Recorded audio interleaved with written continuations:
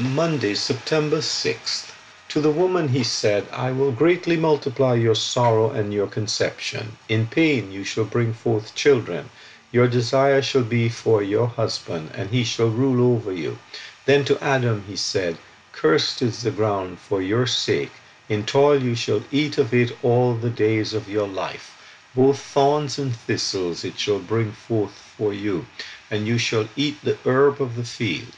In the sweat of your face you shall eat bread till you return to the ground. Genesis 3:16-19. Consequences of following wrong advice.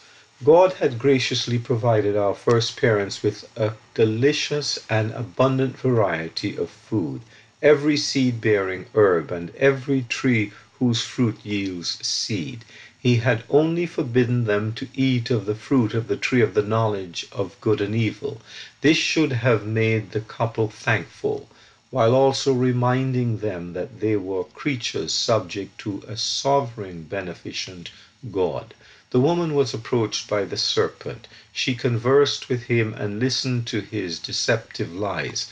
In reality, this was Satan, whom the Lord Jesus in John 8:44 calls a liar and the father of lies. Seeing that the tree was good for food, pleasant to the eyes, and to be desired to make one wise, she helped herself to its fruit and ate it.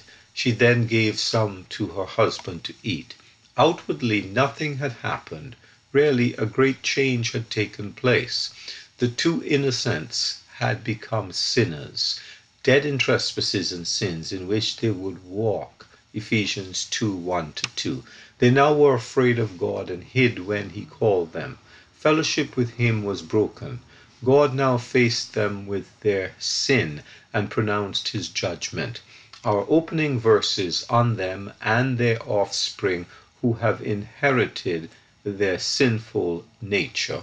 You and me reading this sheet.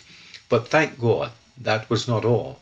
God pronounced judgment upon the serpent, declaring that the woman's seed, whom we know as Jesus, God's Son, would defeat him totally by dying for sinners. Eugene P. Vedder, Jr.